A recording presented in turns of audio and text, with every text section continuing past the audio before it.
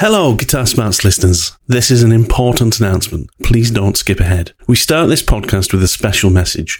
Way back in 2021, Guitar Smarts had the pleasure of interviewing the utterly fantastic Matt Long. Matt is a multiple award-winning British blues guitarist and lead singer of the British blues band Catfish and hard rock outfit The Revenant Ones. He joined us for episode number 20 and was a truly gracious guest who spoke about his career, his childhood, guitars, and meeting his hero, Joe Bonamassa. Well, Matt needs your help. Through 2023, Matt has been undergoing treatment for bowel cancer, and his recent prognosis has meant that to extend his life and retain a chance of survival, he needs to seek private treatment outside of the NHS. Matt's family have set up a GoFundMe page that is linked in the Guitar Smarts link tree in the description of this podcast. And we at the Guitar Smarts podcast would like to invite each and every listener to consider donating towards this fund that could well save the life of one of the brightest guitar talents of our generation. Now is the time, folks. Head on over to the link in the description to find the GoFundMe page. Donate what you can. Your donation could save a life. Thank you. Enjoy the podcast. Maybe that's your next rig. You need a synth rig so you can actually trigger some, like... I'm joking, by the way. I could tell the way you're wincing. Yeah. For our listeners, obviously, you can't see us, but Kieran looks like he's just smelt a really bad fart all of a sudden. I mean, maybe he has, to actually...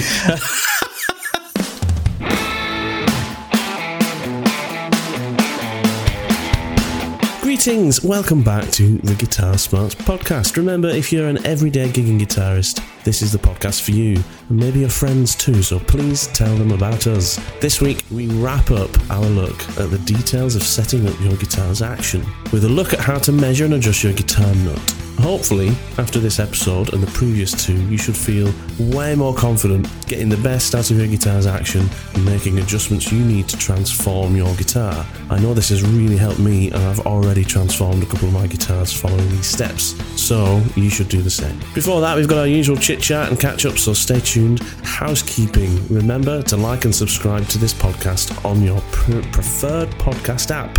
This way, you won't miss the next show. Use the link tree in the description of this show to get to our Buy Me a Coffee page, links to some of our Spotify playlists, social media pages, especially the Guitar Geek Hangout page on Facebook, where you can interact with Kieran and myself and many other guitar nerds just like us. If you really want to support us, use the links to leave us a rating or a review. This is the best way to support us and help us grow. More importantly, it costs you nothing at all but just a little bit of your time. Anyway, have a great couple of weeks. Remember, if you've got any comments or requests for the show, you can reach out to us directly on our social media pages. That's about enough from me. Let's get to it. How you doing, mate? You well? Good. Really good. Yeah, it's cold here in the UK, but sunny. So can't complain. It's not raining. It's a beautiful day out there today. Isn't it? It's gorgeous. Yeah. It's got that crisp kind of wintry frost on the ground, but lashings of sunlight streaming through the window. Got a nice warm cup of tea in hand, which I can see you have as well. Absolutely. I was walking around the garden the other day as well, and I noticed that of there's some signs of like some bluebells coming up, and some of the little trees are starting to bud as well, and things like that. And then you quickly retreated inside and plugged in the Les Paul into a Marshall and decided that was more important than looking at the first daffodils appearing. Yeah, I know, but come on, spring, bring a little bit of warmth. Hurry up, let's have an early one this year, please. It's been cold. It's been cold. It's been cold. How you been though, guitar-wise? What you been doing this week? You've been playing much? You made any more steps towards this new rig? You have been playing. Okay, good. No, the rig has calmed down. I haven't sold the Headrush yet. It's still up for sale. Okay. Anybody listening to this, if you do want a Headrush FRFR, the 8-inch version, then I've got one for sale, or at least I have at this point of recording. I can recommend it very much so. It's a fantastic speaker. I'm just looking for something a bit different.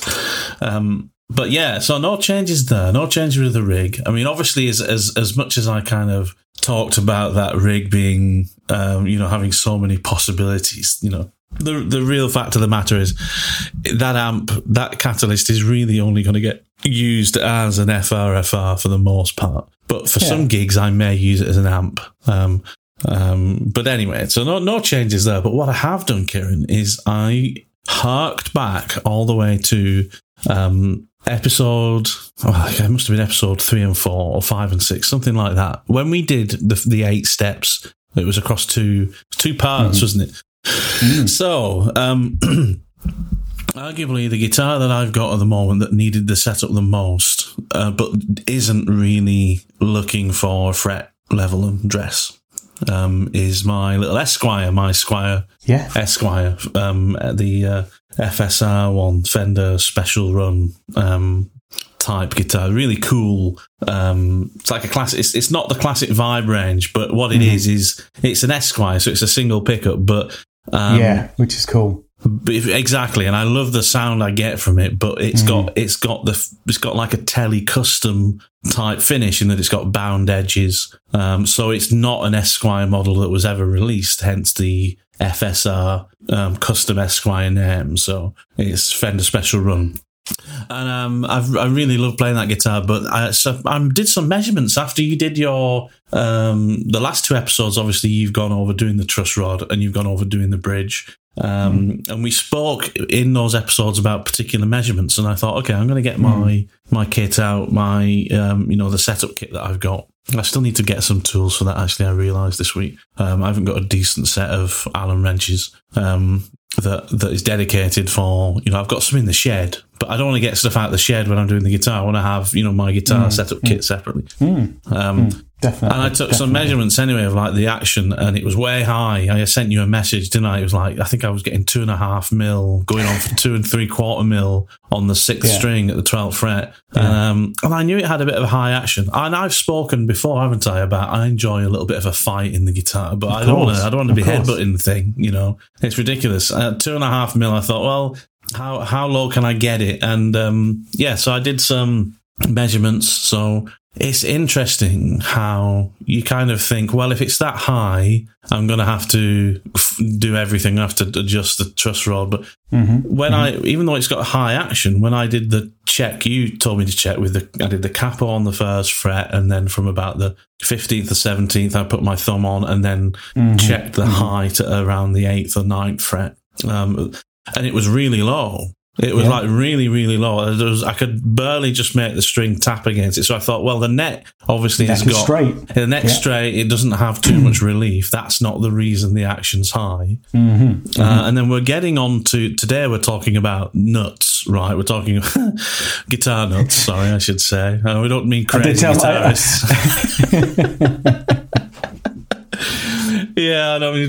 Anyway, we're talking about nuts today, and I did ask you, what's a quick measurement I can do to check the nut height's okay, and you showed me that. And that measurement was fine as well, so it really was down to saddle height. That whole high action was just down to that one of 3 things. So I brought the saddle height down. I realised the radius on the fretboard is a 10-inch radius, exactly. It's not 9.5. I thought it might be 9.5. With it being an Esquire and based on an old one, I actually first thought it might be 7.25. But no, 10-inch radius on the fretboard. The radius as it was set up out of the box, because I haven't touched it, was exactly right, believe it or not. Oh, was exactly. Did the saddle pieces up? They were perfect. They're perfectly radius, which is surprising because it's a 3-saddle guitar. It's not a 6 saddle. There's a saddle per string. There's a saddle for every 2. But it was still just like I put my radius gauge on the strings, and it was just perfect. Beautiful. So I just started then. I just lowered the 6th string down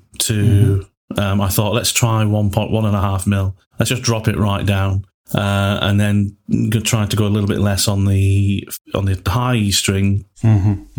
And then I kind of did a thing where I thought I'll count the turns to get to that, and then I'll do the same turns on the other 1 strings in between and check the radius, and then just a couple of little adjustments and kept the same radius, and then tuned up and checked it. And it was too low. It was buzzing out in certain areas. And I'm sure I could have done some other adjustments, but it was buzzing out really high up, past the 12th string, 12th fret on the low E string. So I just raised everything up a bit. I think I've got about 1.6 mil on the 6th string now, and a little bit less on the first string and the radius is just right, and everything's ringing really clear, and it's just transformed my playing experience. I mean, I sat down after that, practiced for an hour, learning some stuff I've been planning to learn, just some kind of solos that I've always loved and things like that, and some songs, and it was just great. So yeah, I mean, just testament there to what you've been trying to say over the last few episodes about, this is why this is the most important adjustment to make on the guitar, right? The action height. I mean, it can literally transform the playing experience. And for sure. Yeah, so yeah, really, really good week. And I intend to do the same thing with the Gretsch. But the Strat and the Les Paul, both of those really need a fret level undress, which is that's a tech's job. I could learn how to do it, but I'd rather an experienced tech do it and end up with a really improved experience on those instruments as well. Get them back to how they were. Yeah, absolutely. The fret leveling and recrowning and all of that, it's a time consuming. I love doing it. Provided I've got the time. Oh yeah, man. Provided I've got the time set aside to do it, put some music on, just get into it. But it's a very repetitive, like monotonous task, but you do need to concentrate and focus so you don't mess it up. But it's such a rewarding thing. And even I know you said on your telly and your Gretsch that wouldn't need doing because the fretware is not there. I suspect you're entirely right, but it's not uncommon for I would say up to modestly priced guitars to still come out of factory with the frets there or thereabouts, but potentially still with some that could benefit from being really truly checked to see if they're all level and true. But so you could potentially look to cheat down that action on your telly even lower. But as you rightly said, Matt, I mean, these things, before you get into fret leveling and recrowning and going into how you do that, or even not wanting to get down that route, just doing these 3 steps to dial in your action, as well as the 8 basic maintenance steps, can transform a guitar into something that just becomes a joy to play. And it is subjective. It's definitely subjective, right? Action is a personal thing. It's how you like a guitar to play and feel. And I'm certainly not someone that's bound by those numbers and measurements that I've been giving out over the last couple of weeks, because I don't really rely on them. I use them as a guide occasionally. Most of what I do now is down through feel and touch but sometimes if you're starting out doing this, or you just want to double check and see where things are at, having those measurements that we've given out in the last couple of episodes as a starting point is really kind of quite useful. And it certainly was useful for you to be able to measure it and go, because you sent me a picture originally, right? And you said, have a look at this picture. Do you think my action looks high? And it looked high to me in the pictures, but a picture is kind of difficult to see in real life exactly what that means. And I said, well, does it feel high to you?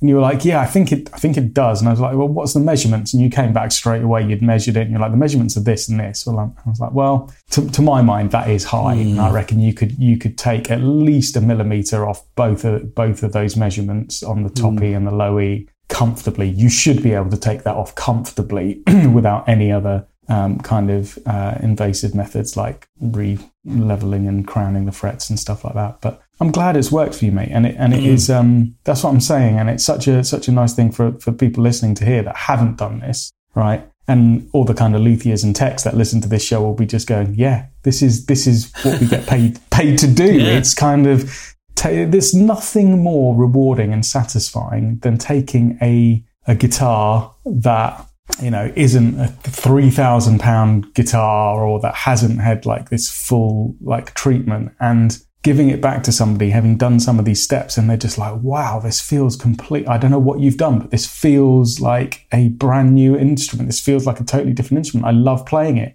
And it's not a dark art as to what we've done. What we've done is these steps that we're telling you about. We've done all the 8 basic maintenance steps of setup, and by and large, to dial in the action, provided the frets are still in good nick and good condition, we've done the 3 steps that we've talked about in the last few weeks, which is set the truss rod properly, adjust the saddle action properly, and cut the nut properly. And do those, and that's the results you get. Mm-hmm. Obviously, if there's fretwork and stuff involved, then that's a different beast. Yeah, I'm pleased, mate. I'm pleased you're giving it a go, and I'm pleased it's worked out for you. So yeah, keep doing it. Me too. Yeah, man, I'm super pleased with it.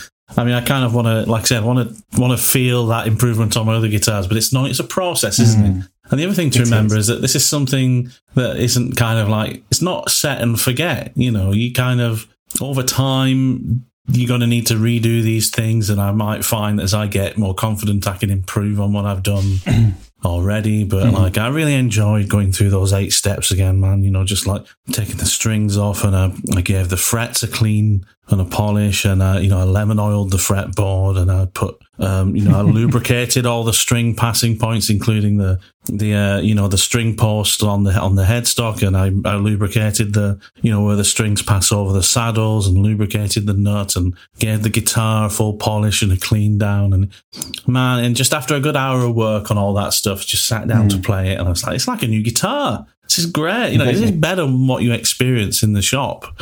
You don't get that. And music stores take the guitars out of the box, tune them up, cast an eye over them, make sure they're not broken, and then stick them on the wall. I don't get it. I honestly don't. Sorry to interrupt this conversation. However, if you're a regular listener, then you should definitely come and join us on our Facebook group, the Guitar Geek Hangout. You can interact with other listeners of the show, engage in general chit-chat about guitars, music and pedals, or just share images of your guitar collection for everyone to look at. Regardless, it's the next place you should visit online. Go and join the Guitar Geek Hangout on Facebook now before you carry on listening to the rest of this podcast. I'll wait here. Hey, welcome back.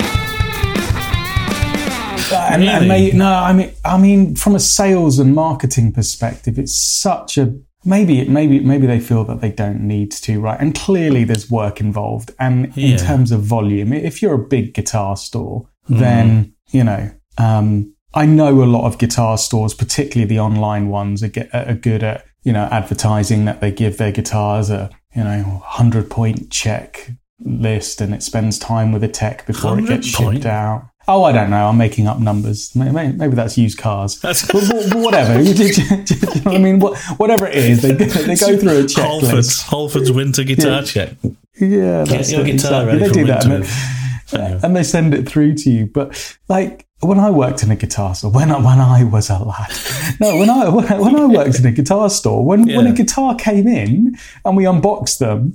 That was a cool time. It's like being a kiddie at Christmas. Like the guitars have come in, let's unbox it, let's see what we got. It's brilliant. It's great. Because I used to just sit in the store and play these guitars all day anyway. I used to sell a few every now and again. But I digress. The point was, we'd take them out the box and we'd play them and we'd go, that's pretty decent. Actually, that's set at a nice level. It's left the factory. Great. Fine. Give it a dust, put a price tag on it, stick it up on the rack. More often than not, we take it out of the box and we go, strings are tarnished from being in storage for a while, stick a new set of strings on it, dial in the action, do the eight basic steps. I mean, we didn't call it that. We just say, no, give it a setup, put a new set of strings on it, then put it on the shelf. Because from a customer perspective, I really hate this, and I'm seeing this so much more than I ever used to when I was younger. You walk into a guitar shop, ask to try it out, sit down and play it. The thing's not in tune. It's poorly set up. It's got a tarnished naff set of strings on it that have clearly just been oxidized from just it sitting in storage or whatever for too long.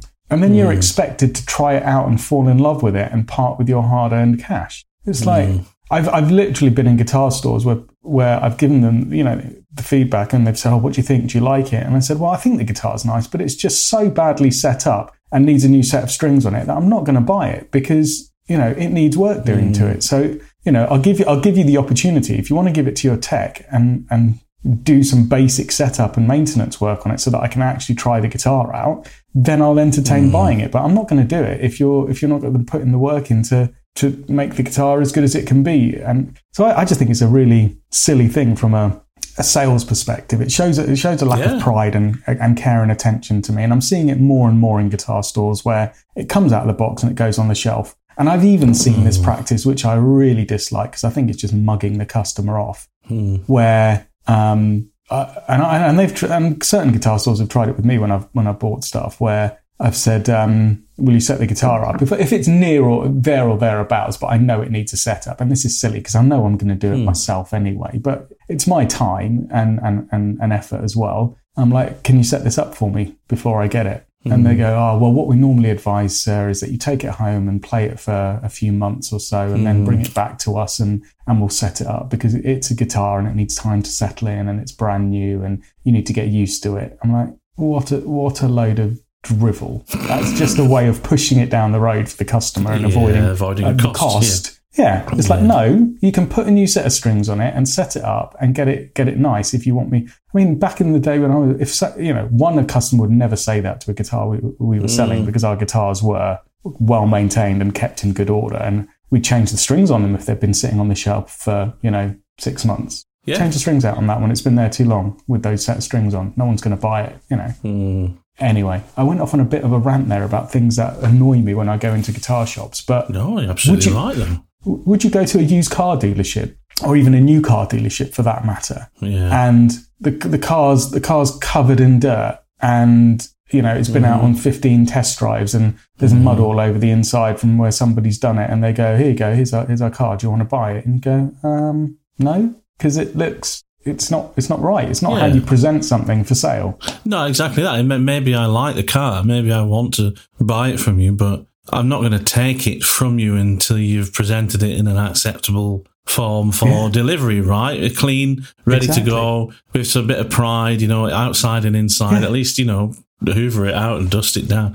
I mean, I completely agree. I think it surprises me that more stores don't take more pride in the instruments they're selling. Yeah. And actually, what's the cost to? It's just time, really, because you might put a new set of strings on, but how much do guitar stores? That's where the margin is in guitar stores, right? Because the cost of a pack of strings to them at cost price is nothing, really. For the sake of stick a pair of Rotor Sound on, it's going to cost you a guitar store a couple of quid to put a nice, and whilst you're changing the strings, oil or clean the fretboard, just give it a once over, half an hour, check a few of those basic things, check the action, make a few adjustments, stick it up on your shelf, and then it's ready to go. And actually, that little bit of time that you spent, it might have cost you a few quid in parts and, a tenner in time for the person that you employ in your shop to do that or whatever, but that actually might mean you sell it 6 months faster than you would have done. I mean, it's pays to,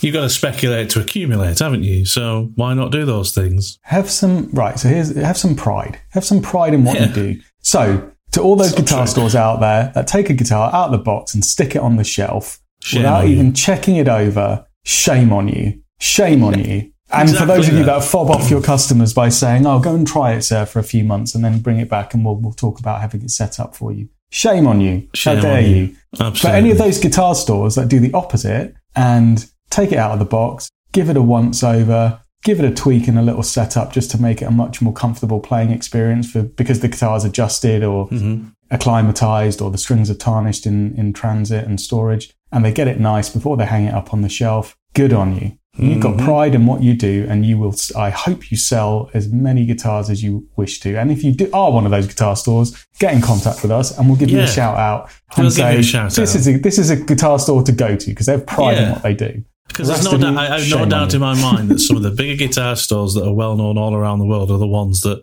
don't do that well enough. Oh, they don't do it. Don't do it. Oh, we can't do it. We sell hundreds of guitars every day, and the cost of doing that, and our customers don't know blah blah. Shame on you. Exactly. Have pride in the industry you represent. Don't just shift units. Yeah. Shift instruments that are going to make people happy to play the guitar. I've got a very good friend, close friend of mine I've known for years, who works in the office at a very large guitar store in this country, a very famous one, based out of the southeast, and one with a very prominent YouTube channel. I'm not going to say any more about them, but he says their phone is ringing off the hook every day with people wanting to return things and not happy with what they get. And I think that's testament to that. Yeah. It's not rocket good science. It's not rocket science, and it's the way I was schooled in the guitar shop is have pride in what you're selling and presenting to the customer. I mean, that's how you have a successful business where people will pay for that. They'll pay a little bit extra versus shifting units, online and at pace to make money. They'll pay a bit extra for knowing that somebody has selected the guitar, made it as good as it can be, and then handed it to them in a way that it's fit for purpose. Anyway, well, yeah, of course you would. But you asked me the question, and we've this week, and we've got onto this little rant, this little pontification, maybe. But about yourself, mate. How's your week been? With what have you done guitar wise? Yeah, what have I done? I think I mentioned to you last time that January and February seem to be silly season for people. Maybe playing their guitars over Christmas and realizing that they need their guitar set up. So then they get in touch with me in January and February, and maybe it's the cold weather that kicks in and throws things out. I don't know, but I've been inundated. It's quiet time for gigs, I'd imagine, as well. So, There you go. It's quiet time for gigs. You're out doing weddings and stuff weekend in, weekend out for the summer. Now's the time, I'd imagine, where they've got the most opportunity to, give you their instruments for a week too, and not have to worry about not having a guitar at home, right? Yeah, exactly. So I've been doing a fair bit of that, which is really enjoyable. I love doing setups and stuff on guitars and giving their guitar back to somebody and them going, "Wow, this feels brilliant." It's really rewarding. It's not my main job. I do it as a side hustle, as it were, and I take on the work that I want to take on, really, because it's not my main job. And I just love doing it. But it's which is kind of what prompted these last few episodes where we've had a segment on here's some stuff you can do yourself. Because although I've accrued this knowledge and practiced it over more than half my life, so it's second nature to me. Kind of feels like cheating a little bit, really, on some of it, because you can do it yourself with the right tools and confidence and practice. Some people can't, and that's fine because I could install central heating in my house with the right tools, the right confidence, and the time. But I really don't want to, and if I mess it up, then that's a serious problem, right? That's why people pay for expertise. So there you go. Yeah, that's true. That is true. And maybe some people, it's often surprising to me, because this is different to my outlook and the conversations that you and I have. But the number of pro musicians who I speak to, incredible musicians, but have no desire to learn that side of the instrument. Right? Yeah. They are, and nor should they have to. It's not a rule. It's not, just because I can drive a car doesn't mean I've got any idea about how to change the spark plugs. I do, but I don't do it myself because I'd rather pay someone else to do it. So there is that element of it. Anyway. So you've had a busy week. You're still busy then with doing setups for people? Yeah, and then learned a few new songs for the set list, which I've got a gig tomorrow night up in Swindon. It's a bit of a trek. Oh yeah, you do that every few months, is it? One of your guys in your band is up in Swindon, so you go and do a gig up there. A couple of hours drive, but yeah, trying out the new numbers. So excellent. Looking forward to those. There's some good ones in there. We're doing Elton John's Saturday Night, which is really good fun to play on a guitar. Yeah. It's a lot of work considering this is only a 4-piece. Yeah. I used to play that in Lucy's band. Did you? And she did a version, because did you know Nickelback did a version of it? A rocking version. No. Yeah, you should check it out. That's the version we did. It's fantastic. It's all guitars, mate. It's fantastic. Nice. I'll have to have a listen to that. But we got it sounding pretty decent. Yeah. Nickelback have come up a lot in our conversations recently. I know. What have we done? Actually, I was chatting to the drummer in our band. He and I often have these little text conversations about music and stuff that we listen to, very much like you and I do, or other friends do. That's nice that you talk to the drummer. Well, he's also a guitarist as well. Oh, okay, excellent. Yeah, phenomenal drummer, and he's really into heavy music, right? He really loves his like metal and all the way from modern stuff to kind of throwback stuff. But I don't think he'd heard any Nickelback. And he was like, yeah, I never really got into Nickelback. I was like, yeah, I don't think it would agree with your kind of metal tendencies. They were always a little bit, frowned upon for not really being angry enough or whatever. So I sent him a few tracks to listen to, and he's like, this is actually pretty good. And I'm like, yeah, it is. Anyway. Saturday night Elton John we're doing. What else we do? Tom Jones, Stereophonics, Mama Told Me Not to Come. Yeah, that's a good track, that. I haven't played that. I've heard that for a while. Yeah, it is a good track. So that one. Love Really Hurts Without You, Billy Ocean. That's a party piece. Yeah, there you go. Except we've got to drop it. It's a good song. We heard it at a wedding gig that we did last year. And spontaneously, all of us, while we were in the dressing room, just started singing along to it. And we're like, this is like a secret shame song that we're all liking. We're all really getting into this way too much. Shall we chuck it in the set? So 6 months later, it's gone in the set now. Although, and our singer can hit very high notes. We have had to drop the key significantly because, damn, that's a high song. What else? There's one more. Oh, yeah, Robbie Williams, Let Me Entertain You. Oh, nice. F major power chords. F major power chords all the way. Yeah. Again, sounding surprisingly good considering it's just a 4-piece, but that's where delay pedals and wah pedals and lashings of distortion and crunch tones used at various gain staging helps create a wall of noise. How am I going to play this? How am I going to play? Just press everything, Kieran. Just turn everything on. Well, I've got to do a keyboard. I've got to do the keyboard parts, the guitar parts, and the brass solo. And it's just there's only one of me. Yeah, I know. But a trombone hanging out your backside whilst you. Anyway, you need a MIDI guitar, don't you? You need a guitar with that one. Was it the old, didn't Fender do like the VG Strat or something that had MIDI built in so you could just have like a connection to your amp, but also to maybe that's what you need. Maybe you need a synth. Maybe that's your next rig. You need a synth rig so you can actually trigger some I'm joking, by the way. I could tell the way you're wincing. Yeah. For our listeners, obviously you can't see us, but Kieran looks like he's just smelt a really bad fart all of a sudden. I mean, maybe he has, to be actually. It's whenever any mention of the word MIDI comes up, it just fills me with because I remember playing around with MIDI stuff back in the 90s and just thinking this is just, I need a computer degree to understand any of this. I'm sure it's all very simple nowadays, but MIDI in me is never. I think it's just as complex. Yeah, I'm sure it is, and my brain is just not. Guitar playing is where I go to escape any of the technical stuff and just like to make some noise. Exactly. As anyone who's ever played with me will know, zero music theory, just lots of guitar faces and pentatonic shenanigans. Yeah, maybe it needs to be louder. That's the answer to everything. Maybe. Oh, I'm not quite getting this part right. Yeah. Just play it louder. I just stomp on some more pedals. That's it. That's my answer. How do I make... Actually, having said that, though, I am really interested. I don't know if you've tried this out, but I'm going to see if I can get hold of one.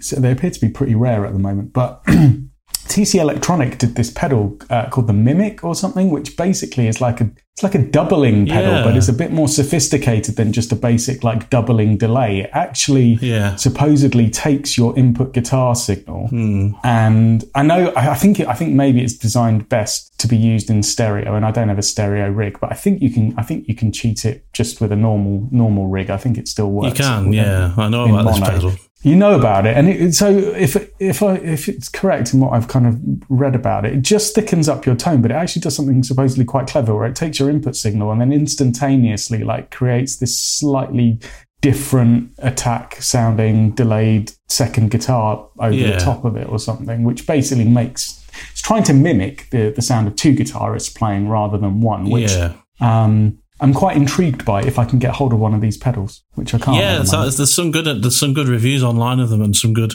videos of some metal players. Metal players seem to love it because obviously that's something you do a lot in metal. You double track and triple track your guitars. to get that huge sound. And it's not the same as just having a short delay. You know, if you had the Mimic's, what it's doing, it's just doing a very short delay, like maybe 20 to 30 milliseconds or whatever. So you hear this other signal. But the difference is if you did that, then it's always going to be 20 or 30 milliseconds, everything you play. Whereas if you're double tracking your guitar in your studio, you're going to be coming in and out. You might be 20 milliseconds earlier or 20 milliseconds after, or you might be 40 milliseconds. You get this kind of movement. So what the Mimic's doing is, as well as doing that delay, it's constantly randomly changing the delay time as well, so that it feels more naturally like a second guitarist is. It's a really, really clever pedal, but it is essentially just use of delay in a particular context. But it sounds fantastic. I think it does work really well in a mono setup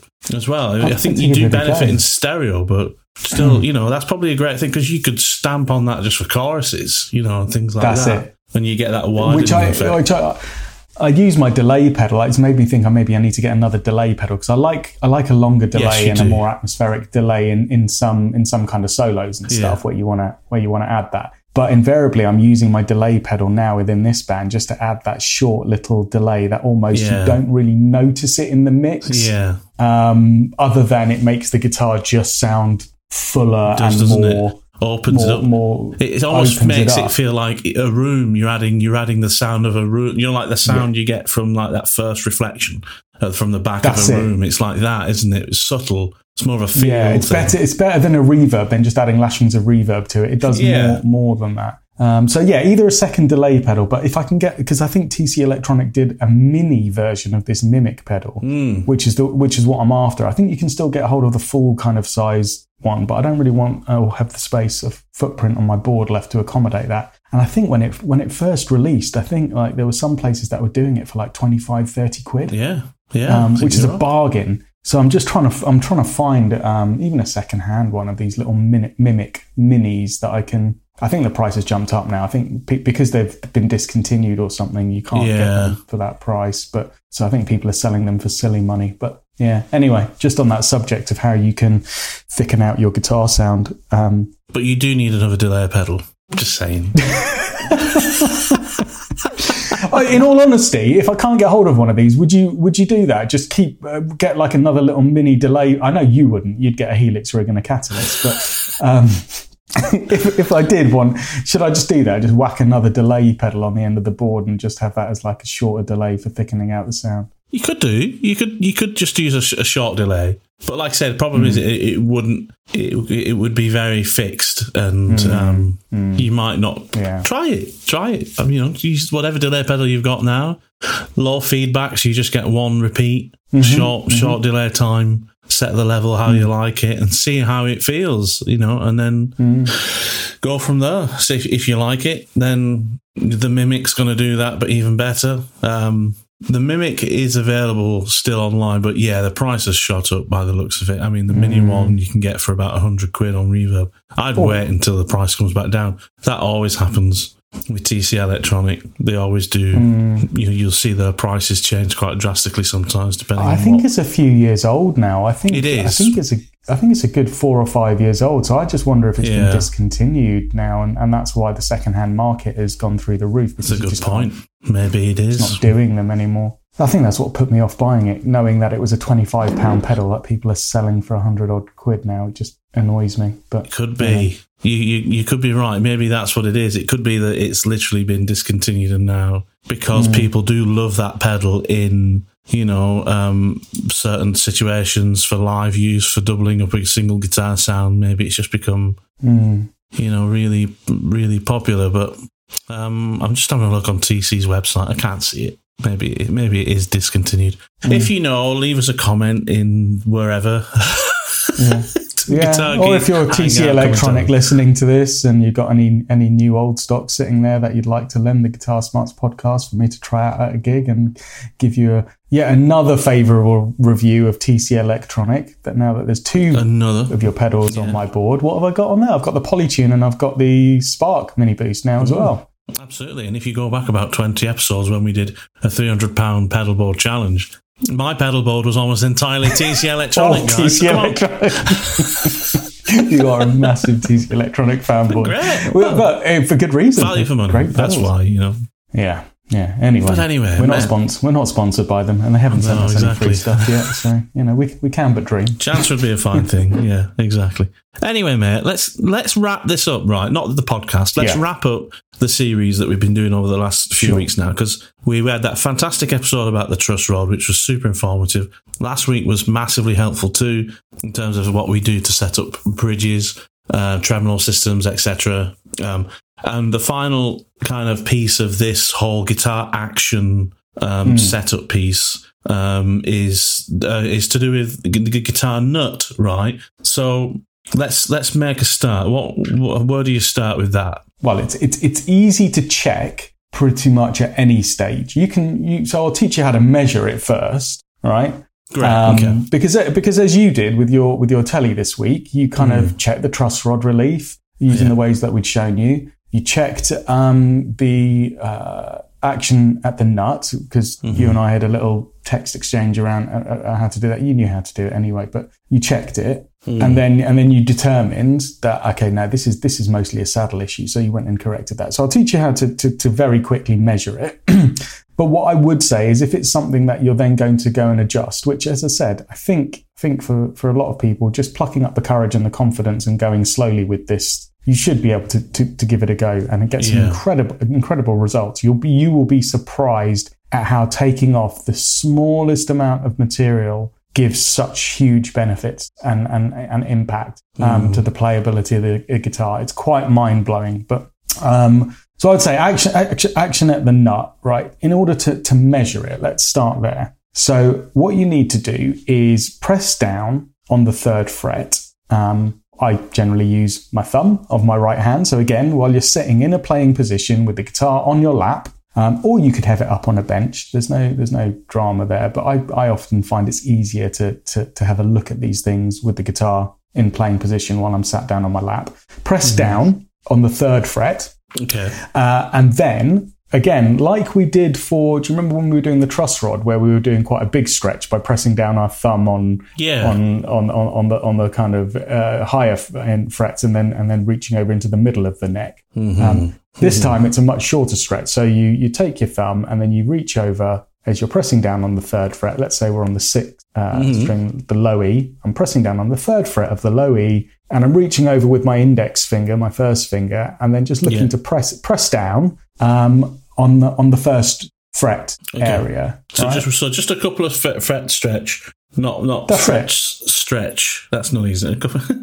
So literally thumb on the 3rd fret to flatten the string down against that fret. Yeah. And then I'm tapping on top of the string onto the top of the first fret itself, right? Exactly. So we're not fretting the string like you would when you're playing. You're tapping the string so that it touches the metal of the fret itself, right? Exactly. Got it. And, okay. you're tapping down or pressing down, and what you're basically trying to do is see how much clearance is on each string in turn as you go through this on each string relative to the top of that 1st fret. So you're just trying to see how much, let me say in maybe simpler terms. Well, you're pressing down on the 3rd fret. See how much bounce there is as you press down on the first fret whilst holding at the 3rd fret. Effectively, what you've done is you've created a straight edge, right, between the 1st fret and the nut.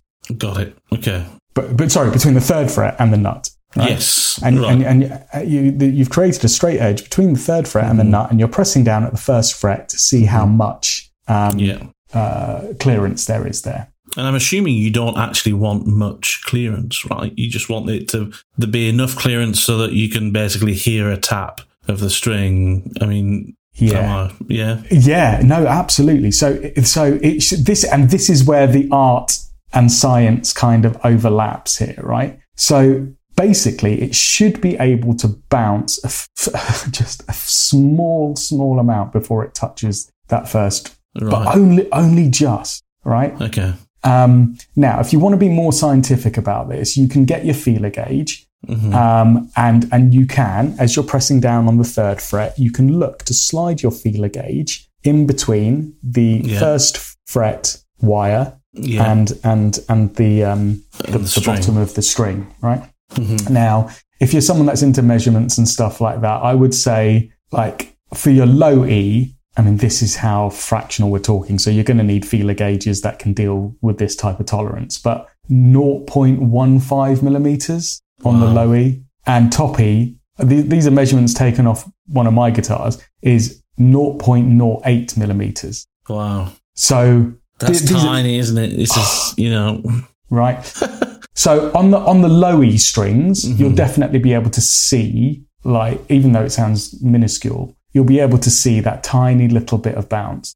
On the top E strings, or the top E string, or the B or the G, literally you're looking for about, the old way of doing this was to get a cigarette paper, like the old Rizla papers, and see if that slid underneath and use that almost as a feeler gauge, because it's that thin. And another way to do it is just listen, use your ears. Can you tap? And it just makes that little high-pitched kind of clinking noise as you tap on the fret. If you can hear that, you've got some clearance. You might not even be able to see it with your eyes. That's true. But it might be so close that you can't see it. But there's enough space so that when you do tap it, it just makes that noise as it travels onto the... Because even if you don't get any noise when you tap it and you can't quite see, then it's probably just touching, right? And it might be too low. It might be too low, it might be too low. Right. The danger is, right. So certainly on the low E, the A and the D strings, you're going to be able to want to see some clearance. And as I've said, it's going to be very small clearance. We're talking like 0.15, 0.2 of a millimeter clearance, and you will be able to see that by eye. It will basically be a very small little bounce before it touches but certainly enough that you'll see it. And you want that bit of extra clearance on those lower strings because they're thicker strings, they reverberate more, they arc through their travel a bit more, so you want a bit more space.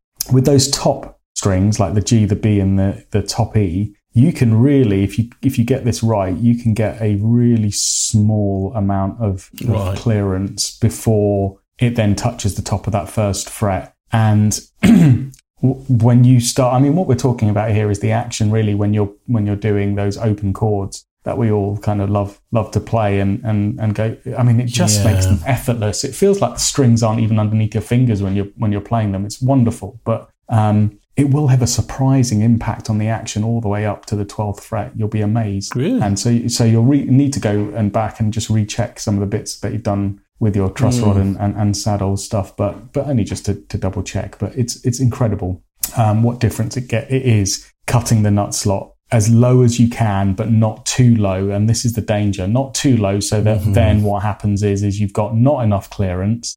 And when you play those open strings, they will buzz out because they're now then hitting the first fret, right? That's how we measure it. So let's say we've made a measurement, and I've come to the conclusion that I've actually got quite a high nut. So, and it's apparent across all the strings, maybe at slightly varying levels. Is there, and I'm thinking as an engineer here, so not everyone who's listening may think the same way, but I guess there's two things that you could measure if you're measuring this, and one is that, let's say I make a measurement, yes, the nut is high, but I've got a different height issue for each string. I'm assuming you would then cut each nut slot to correct that. But if I had a nut that was consistently high, so each string was a consistent amount, is it still a valid way of solving the problem to take the nut off and take height off of it from underneath, and so that you're not actually changing the nut slots, but you're just changing the actual size of the nut itself? Would your approach be to always try and lower the slot to be the correct height? Is it both approaches? Personally, yes. Right, but, well, nothing's wrong in doing it, right? But I would only go for the approach that you've described if the nut is significantly oversized and the slots are already not cut anywhere near deep enough. Sometimes you get a guitar where the nut has literally just been chucked in there. I see it very rarely on particularly new instruments. More often than not, even cheaper instruments, more often than not, they've just cut the nut slots on the generous side, and actually you could dial that in a lot better. But they do it just as a kind of, get them near as damn it kind of approach. It's very rare that I see a nut that's just completely cut so badly that they're that high. Well, I guess on a cheaper guitar, arguably the person who's fitting the nuts is probably not a luthier, right? That's probably just a trained person on a specific part of that production line, and they're meant to do something within a certain tolerance, right? Which may not always be perfect, could always be better. So I guess you're talking about trying to make things better, and within, you're tightening those tolerances, aren't you? You're trying to make it as good as it can be. Yeah, and taking the nut off the guitar it shouldn't be a difficult process to do, provided somebody hasn't, used an excessive amount of extremely strong glue to glue it in. Literally, when I replace the nut on a guitar, or any luthier does, I'm not a luthier, I'm just a tech, but you only need a tiny little bit of contact super glue in there just to hold it in place. Yeah, tiny little dots just to hold it in place, so that if you ever then need to change the nut later down the line, a quick knock, and it will nicely come out. But there's two reasons why I wouldn't advise taking the nut out unless you absolutely have to achieve a lower nut action, is because you always then do run the risk of damaging the finish around the nut when you're taking out a nut, depending on how it's been glued in, and that's always a risk. And so why take that risk? Secondly, I think it's a lot more time consuming and potentially you're likely to take off a lot more material than you need to by taking the nut out and sanding the underside of it down and then popping it back in, putting all the strings back do on, it unevenly as well, right? Potentially do it. Yeah. Well, yeah. I mean, yeah. I just think it's a long-winded way of doing it, and probably not necessary. And you're likely to take too much off of it, and then you're going to end up having to shim the nut back up and all that kind of stuff. I would say the easiest way, and the tools that you should invest in are. Well, it's pretty simple. Maybe some feeler gauges, which we've spoken about before, just to get the measurements right, and some proper nut slot cutting files. This is where it is worth spending a little bit of money. I've got the StewMac ones, which I use, I got them years ago, so they're phenomenally expensive, and they probably still are, but they've served me really well, and I know they're accurate. But it's a set of files which effectively have been made to a good tolerance, and I have this set of files that matches basically the string gauges. Got it. Right. That are commonly used, right? So I've basically got files that will cut each string gauge size based on a set of 9s or a set of 10s, and so you're cutting the nut slots accurately for the string that's going to go into it. But you can get nut files from Amazon, I dare say, and I'm sure they'll do the job admirably, so long as you don't buy a completely cheap set. So look at the reviews. But that's what you'll need. That's an interesting point, I guess, as well, because I suppose if you're used to using 10s and you decide after listening to some Joey Landreth or Ariel Posen that you want to go and get some 17s or something like that, all of a sudden you're going to need to adjust these things, right? Your 17s aren't going to fit into the same nut slot as your 10s used to fit into, and you might end up with things like tune instability issues, the string catching in the nut when it shouldn't. Correct. And pinging and things like that. So yeah. And actually, all the things we've discussed, you'd have to adjust, right? If you change your gauge, that's going to change your relief. That's going to change the balance of your tremolo. If you've got a balanced trem, More often than not, I mean, it's there or thereabout. So with the nut slot cutting files, if you're going up and down a gauge of string, so say you're going from 9s to 10s, you're probably not going to need to do anything to the nut. It's not that sensitive enough to know, and certainly your files will probably have you might not have all of the files necessary to do that. But if you're making extreme changes in string gauge, like you mentioned, then you will have to address how that is on the nut. The most often thing when you're going from 9s to 10 on a guitar is the truss rod relief, because those strings will pull differently and exert a different tension, and that's probably the only thing really that you're going to have to massively change. Okay. So you ready to start cutting a nut? Yeah. Then? What do I do, Kieran? I'm sat. My nut is on the table in front of me.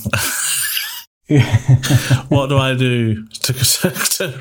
How do I make sure I do it well, and what are the mistakes to avoid? So, okay. So first, what I would do is, if you've determined that your nut slots are too high, right? There's too much bounce and too much travel going on. Yeah. While you're pressing on the third fret and then pressing down on the first fret, you can see actually that these can come down. Right. The first thing I would do is say lay your guitar on a nice work surface, nice and flat, supporting the guitar body and supporting the neck nicely. So like get a proper neck rest or something to support the guitar neck. There's loads available that you can use.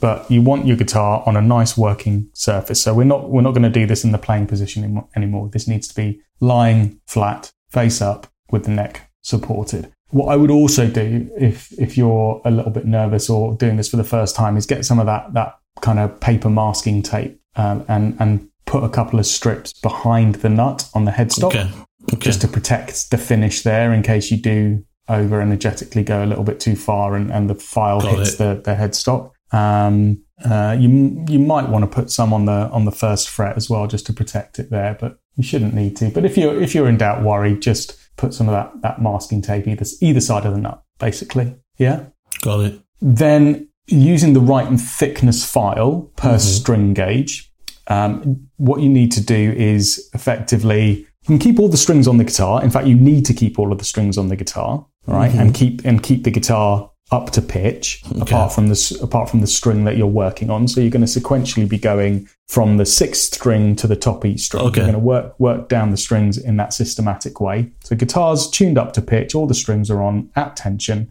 And so we're going to work on the low E string first. We know this is too high and needs to come down. Okay. So gently loosen the tension on that string, enough such that you can just lift the string out of its current nut slot and have it sitting outside of the nut slot. Yeah. But you don't need to slacken it off so it's completely flapping around the place. Cool. Then let's say we're using a set of 10 to 46s, right? So I need to find my nut file that is 46, right? Okay. Not rocket science. Then what you want to do is, what I do is I position my body over the guitar. So I'm looking down on the neck and I've got a nice clear line of sight along the top of the neck, and I can see that the angle that my file is going into the nut slot itself is nice and straight. I'm not I'm not about to cut the nut at a weird angle. So make sure you can rest your file in that nut slot. But before you start cutting, make sure that you've got a nice straight line that follows good point. The line. And you want to make neck. sure it's also perfectly so you want it to kind of not do this tilt left or right. So as you're cutting, you're going across, you want to be cutting perfectly down and perfectly in line of the string travel, right? Exactly. Okay. It's kind of like snooker, right? You want to be down, making sure your cue's straight and that you're not trying. That's it. And the best way to do that is not sat in a chair looking at it. Yeah. It's stood up and over the top of the guitar, so you can see that your file is perfectly kind of perpendicular to the nut slot in that way, and that any cutting that you do make is going in a nice straight line in and out of the nut slot. So you can practice that without applying any pressure. You can just make sure that as you have a few practice runs before you do it if this is your first time doing it. Then what I would do is, as you're about to cut, what you actually want to do, ideally, is not cut the nut slot absolutely straight down and evenly. You want to be angling the file slightly towards the back of the nut, as if it's pointing down to the headstock. And what that does is it creates a nice break angle as the string travels through the nut slot. Right. It almost exits the nut slot at a downward pivot point towards the tuning peg, if that makes sense. Because also, I guess, if you don't do that and you accidentally do it towards, then actually the string leaves the nut at the wrong point and you could end up with the string being longer. the actual vibrating part, and then you can end up with noise in the nut, can't you, as the string vibrates in the nut. It shouldn't be. It should, like that edge of the nut where the fretboard starts, that should be the last point the string touches. Shouldn't it? So it's kind of like, The other thing that you can do, that you'll know, and it's correctable, so don't panic. And it particularly happens on the higher strings, the thinner strings, is that if you haven't got your nut file nice and dead perpendicular and at the right angle, you'll end up almost carving like two grooves in the bottom of the nut slot. And have you ever had it where you've got a guitar and you're doing a string bend or something and you can hear it pinging? Yes. Like this little high pitch from groove to groove almost. That's exactly what's happening. And you can correct that very easily just by cutting that nut slot very gently again and smoothing out any kind of high points that you've got. But that's maybe something for a tech to do. But you can even that out. Anyway, on our low E string, which is where we've started, we're basically going to do maybe no more than 4 gentle, evenly applied passes of that file. Backwards, forwards, stop. Yeah. And we've done those passes at a slight downward angle, as we've said, off the back of the nut, but making sure that we're still catching most of the nut slot, but as it's coming down off the back, just giving it a little bit extra. And all I've done there is 4 passes: 1 forward, 1 back, 1 forward, 1 back. Okay, literally that's it. 1 forward, back, 1 forward, back. I guess because you can always take more material off, but if you go too far, you just can't add it back on, right? Exactly, and you'll get a feel for this. The more nut you cut, you'll get a feel for the nut material, how much your file is taking off each time, and you'll get a feel for that very quickly. But the key tool you're going to need for doing this job is patience and concentration. Right? Once you've got your nut files, it's about patience and concentration. Yeah. Because the temptation is you do this too quickly, or you get zealous with it, and you'll end up taking off too much material and then having to correct it, which is going to be a longer time-consuming thing than had you just done a few passes at a time and then stopped. It's like when we talked about the truss rod, quarter turn at a time, gently, check it again. Yeah. This is even more important because with the truss rod, you can just turn it back the other way. With this, it's more difficult to put material that you've carved away. It can be done, and I'll tell you how to do that in a minute. But so you've done your 4 passes, put the string back into the nut slot, bring it back up to tension, and do your measurement check again. Press down on the 3rd fret. How much have I taken off? And if you've done this correctly, what you should see is that it looks pretty much no different. Okay. You go, don't think I've taken anything off. You have, but you just can't see it yet. Yeah. You need to do that test again, right? Yeah. Okay. Do the test again and play it and see. Okay. And go, no, there's still not any more that's been taken off. So you repeat that step again. Loosen off the string tension, guitar back on the bench, position your body in the right way, align the fret file into the slot as we described, and do another 4 passes. And if you're doing it correctly and patiently and taking your time, you might need to do that whole process for 5 times before you go, okay, that is now. And it's almost a game with yourself, which is how low, because you will start to see the string go lower and look at it relative to the other strings. That's the other way to do it, is do your little measurement test on your 3rd and 1st fret and go, have I taken anything off? Well, check it using the 5th string, which you haven't touched yet, your A string, and go, oh yeah, look, that one is much higher now than this one. So you can check it relative to the other strings and just do it slowly to the point where you go, okay, I'm comfortable to stop there now. Okay. And if you're thinking to yourself, oh, I wonder if a bit more can come off that. Maybe it can. Don't do it. You've probably taken it as far as you can. Right, and your next one will be the last one where you've gone, bugger, I've gone too far now. And now what's happening is the string, when I press on the 3rd and then press on the 1st, there's no bounce left, but there's no movement left, and I've gone too far. Yeah. How do you... Sorry, carry on, Kieran. Don't mean to interrupt. And I was going to say, the other way to check without measuring is to pluck the string and double check you're not hearing or beginning to hear any buzzing that can creep in.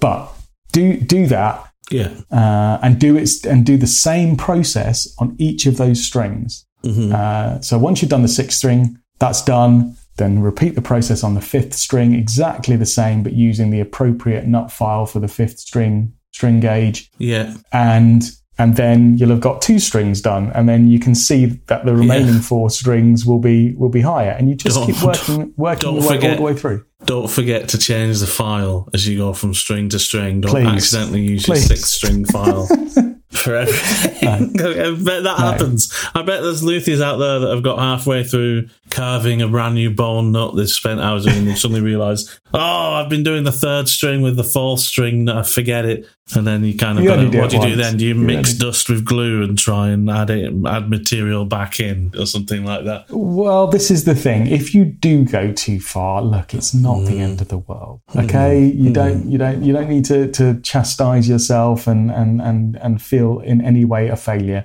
because I still do this periodically. Confessions of a guitar tech. I still do this on my own instruments more often than a customer's instruments. Because I just like to see how far I can push things on my own. I was going to say, you're probably trying to stretch the boundaries of, I mean, you want your guitar action to be measured in microns, don't you? Yeah. To be honest, I want my customers' guitars to do the same, but I'm also sympathetic that I like a really, really low slinky action, and sometimes that's not what everybody wants. So I take it low, and then I sit with the customer afterwards and I tell them, I can take this lower here at the saddle or at the nut if you'd like, and if you want it to go lower, then I will do it. But you play it and let's see how it feels now I've done all this, because it's got to be a personal preference thing. Yeah, you're right. Anyway, if you do go too far, you can fix it. Okay. And this is why having the masking tape that we've applied either side of the nut is really useful, because you're going to want to protect the area either side of the nut. So what you do is this is a tried and tested technique. If it's a plastic nut or a composite nut, baking soda. Really? Okay. Yeah, baking soda. And you get yourself a little spatula or toothpick or something, and scoop up a little bit of baking soda on the end of that toothpick, and then pack it into the nut slot. Okay, pack it all the way to the top of the nut slot, and clear off any of the excess baking soda that's either side of the head of the nut. Now that's gone onto your masking tape. I know this sounds really amateur time, but then it's into the oven at 220 degrees. Right? No. You won't make a cake. You won't make a cake out of this. And then either using one of those fine little flow droppers that some super glue bottles have on them, or probably better still, putting a blob of thin super glue onto a piece of paper next to you, and again scooping some of that super glue up on the end of a toothpick. Just drop it. And by capillary action, that super glue will wick and flow into the baking soda. Right. Okay. And provided you've neatly filled the slot with baking soda and you haven't got loads of gunk either side of it, that super glue will wick beautifully into the baking soda. Leave it for 10 minutes. It's as hard as the original material. Really? Then you've got a nut slot that is virgin in its appearance and is ready to be cut for the first time. You just start again, and it lasts. It absolutely lasts. I mean, at some point you'll probably want to change the nut anyway, because the baking soda thing probably only lasts for a few years. But I've got guitars that I've done it on, and it's if you do it properly, it just lasts. Yeah, and it's the same as the original material. That combination of baking soda and super glue dries as hard as the original stuff. That's awesome. I've never known that before. That's a really cool tip. I'm going to remember that. It works. If you've got a bone nut or a graphite nut or something that is a different material, then use or buy, and you can buy it off anywhere, Amazon, Luthier supplies. I've got little vials of graphite dust or Graphtec nut dust and bone dust, where... Right. You use that to fill the nut slot, and then you're using the right material. So it just blends in and matches. And you might need to do some work with a very small file just to take off any sharp bits or excess bits where the super glue has gone awry. But it's interesting. Okay, that's cool to know. Yeah, it's easy to fix. Don't stress about it. It happens. And if in any doubt, just take it to a guitar tech. And if they say, you're going to need a new nut on that, they kind of are right. That would be the best thing. But the other alternative is to fill it back up with super glue, and it will work. It will absolutely work. And but the best thing to do is not get into that situation in the first place. Yes, and just go slowly and measure twice, cut once.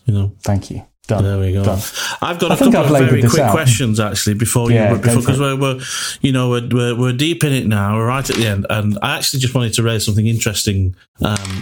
Last year at Christmas, my wife bought me a fantastic book about Brian May's Red Special guitar. And one of the interesting things about that is because it was self-engineered. Him and his father built this guitar, and because his father was an absolutely fantastic engineer, and Brian May obviously himself knows what he's doing, they took their own approaches on some of the more traditional ways that guitars were built. Like, for example, I don't know if you know this, but the tremolo system on that guitar is kind of like, on a normal Strat or something, a normal tremolo system, the tremolo's fixed to the body, or it might be kind of against some screws, whereas on the Red Special, it's like a knife edge that's held against a slot by the string tension, so that it's the same very edge of that thing that moves. So it's very almost frictionless tremolo system. And the other thing which was interesting is he took an approach to the nut which is almost completely unique, which is where he's got a 0 fret. So some people listening to this might have a 0 fret, which kind of takes away the point of the nut height, right? But the nut then really becomes more like a string guide. A string guide, exactly. And what Brian May did for the Red Special is he did the 0 fret and then the nut is a string guide, but his nut is the slot is filed right down, so the string's not sat on anything. It's literally just guided through a perfectly sized slot, which is an interesting approach. Is that still something you come across? You still come across 0 fret guitars, right? Occasionally, they're pretty rare, but you do see them, and some people actually like to turn their guitars into 0 fret guitars, and you can do that as well. But as you say, in that instance, the nut slots can be taken all the way down to lower than that 0 fret. So people that don't know what a 0 fret is, it's effectively another fret that sits in front of the nut before you get to your first fret. And if we think about what the two contact points on the guitar are, that creates your kind of string kind of pivot points. It's on a normal guitar, it's the nut as one point and the saddle as the other point. On a 0 fret guitar, it is that 0 fret as your contact point that the string has the break over and the pivot over and your saddle. So in that instance, your nut is simply acting as a string guide to guide the string to the right path to the tuning peg. And actually you can take the nut slots all the way down for that to make it as less of a contact point as possible. Which is cool. So why would you do it? Why? What are the benefits of doing that? So a lot of people say there's a good tonal benefit from having a zero fret, because you've effectively got a smoother piece of metal that apparently affects the tone of the string in a different way and helps it resonate in a different way than it traveling over a piece of bone or plastic. So that's one bit. Some people feel that the 0 fret gives them better string bending qualities and feel, because the string is effectively resting on the top of a fret crown, right, which is a very singular point as opposed to sitting in a slot. Even though we've talked about creating a break angle in the nut as we're filing it, it's still effectively sitting over a larger surface area as it's traveling through a nut rather than a 0 fret. So some people feel that the 0 fret, it has benefits on tone and string bending properties, and just helps the strings reverberate and sound better even in their open form. So that's there are some very, very tangible benefits. So if those are the tangible benefits, then why don't we all do it? Well, it's a maintenance thing actually. 0 frets guitars need more maintenance and looking after, because that fret is that 0 fret wears really quickly, and it is your nut point effectively. So it's got to be higher then all your other frets. Okay. All right. Yeah. Because it's got to provide that first pivot point above the first fret and the remaining other frets, right? So it's got to be higher, and it will be a higher fret. So, but what happens is that as we all know, that when you play on frets and do string bends and all of that, it wears down and flattens. They wear out, and that's what happens on 0 fret guitars. Is that 0 fret wears out quite quickly? Well, quite quickly. That's subjective to how much you're playing it and what strings you're using and all of that. So it needs maintenance. And invariably, it needs to get pulled out and a new one put in periodically. So you're going to have that factor of maintenance and fretwork done on that guitar periodically, depending on how often you play it. Whereas, arguably, once you've got a nut set correctly and cut properly, that's it. That's it on a normal guitar. You don't need to do any maintenance to the nut then. It's done, other than lubricate it. Right? Because you haven't got this string moving across it all the time as you're bending or fretting things. Yeah, exactly. Okay, interesting. But yeah, there you go. There are benefits to a 0 fret that players and fans of them really kind of swear by, and I don't doubt those benefits. It kind of makes sense. It does, doesn't it? In a way, I've often thought that, and when I read that book about the Red Special, and it's fantastic. It's not just like, hey, here's this guitar and this is what Brian made it. It's like they go into drawings that they'd produced, engineering drawings that his dad did in the design and for the wiring. It's such a great, if you're an engineer like me, you'd just be like, this is awesome. Such a fantastic book. And I'll send you a picture of it so you know what it is. But yeah, it was really fascinating because, the justifications for why they did certain things differently in the design of that guitar are really compelling. Because from an engineering point of view, they're like, well, it should have been done like this, and it should have been done like that. So let's try it like this. And hey, he's still playing that guitar to this day. So he really is. He really is. And can't argue. I went and saw a Queen tribute band last week. In fact, the official Queen tribute band. Oh, excellent! Put together by Roger. So every member of the band auditions for, I think, Roger and Brian. Yeah. And they go out, and it was a global bunch of musicians. Like, is it Jamie Humphries on guitar? Is it a guy called? Is it him, or is he? He no, used to it's play not Jamie with Humphries. Queen. All right, okay. Yeah, I know Jamie Humphries. No, it's not. It's not him. Okay. But they were great. But just watching and hearing the sound of that Red Special and seeing like what that guitar's all about, watching them play and I think I'm pretty certain, I'm 90% certain that the guitarist, who was incredible, was playing with the old English penny 5 penny piece. Or sixpence, isn't it? He used to say he always uses a sixpence. Yeah, and I could hear it. I could hear it in the attack on the string. You're like, he's even playing with that as well. That's cool. Yeah. Hasn't Demo got a Brian May guitar? He has. Yeah. Yeah, he has. Yeah. An enviable collection. Indeed. Finally, before we wrap up, by the way, just first of all, amazing work over these last few episodes, mate, helping to present this technical and quite complex information to our listeners, because I think it's really going to help people. It's already helped me. So if it's helped me, it's going to help other people. So thank you for that. And number 2, do you know, I sent you a link just before we were talking to my Desert Island guitar that I never see them. I never see Clapton Strats in pewter with lace sensors for sale anywhere. And then this one's come up on Guitar. But I checked the serial number, and the serial number isn't coming up on Fender's website, which Fender say not every one of them does anyway. But then I was looking at the pictures, and it says the guitar's been upgraded with lace pickups. And I'm like, but they originally had lace pickups. It's not been upgraded unless it's a new one. Unless it's a new one with the noiseless, because the new ones have got noiseless pickups rather than lace sensors. I'll check it out for you. Well, the headstock's also got 2 string trees on it, and the Clapton Strat doesn't have 2 string trees. Only there's one. I'm like, this is just such a. Is this?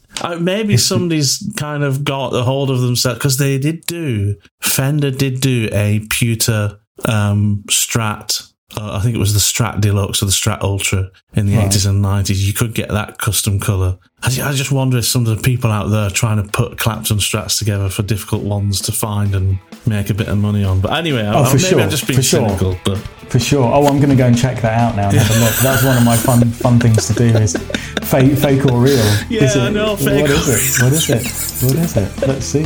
Let's go and see. We'll tune in next week to figure out what we determine about this guitar. It's a very good. It's got everything else. It's got the single ply pick guard. It's TBX boost circuit. Yeah, exactly. All that stuff. The active pickups. It could be what I don't know. I'm just being cynical. Could be. But anyway, let's have a look. Let's have a look. We'll do some Sherlock Holmes work on that this week and see if we can get you to part some cash with it. Nice one. You're very welcome, mate. I hope it's been of use. I hope I've explained things in a way that makes sense. And as always, go to the Guitar Geek Hangout, our little social space on Facebook, which is brilliant. Yeah. Especially if you're a guitar tech and you've got other ways of doing it or helping people understand how to do this in a way that better explains what I've been trying to say. I'm very open to that feedback. And if you've had a go, like you have, Matt, and you found some positive benefits from doing this, then please let us know, because that means it was useful content, and we'll do some more of that kind of stuff for listeners in the future, because awesome. There's still other stuff you can do on your guitar to make it even better. That's all we want in this life. Better guitars, please, all day long. Excellent. Anyway, mate, all right. Have a cracking week, buddy. I will speak to you on the next one. And take care, mate. Speak soon. Cheers, mate. Speak soon. Bye. All the best, mate. Bye. Thanks so much for listening once again. Have a great couple of weeks. If you like what you hear, remember there are 70 odd other episodes going back over 2 years now that you can check out, where we do and talk all kinds of things like budget guitar amps. We rant about Murphy Lab guitars. We visited the London Guitar Show. We talk about our Desert Island guitar rigs and the 8 steps to setting up and looking after your guitar. Anyway, enjoy them. Best wishes. See you next time on Guitar Smarts Podcast.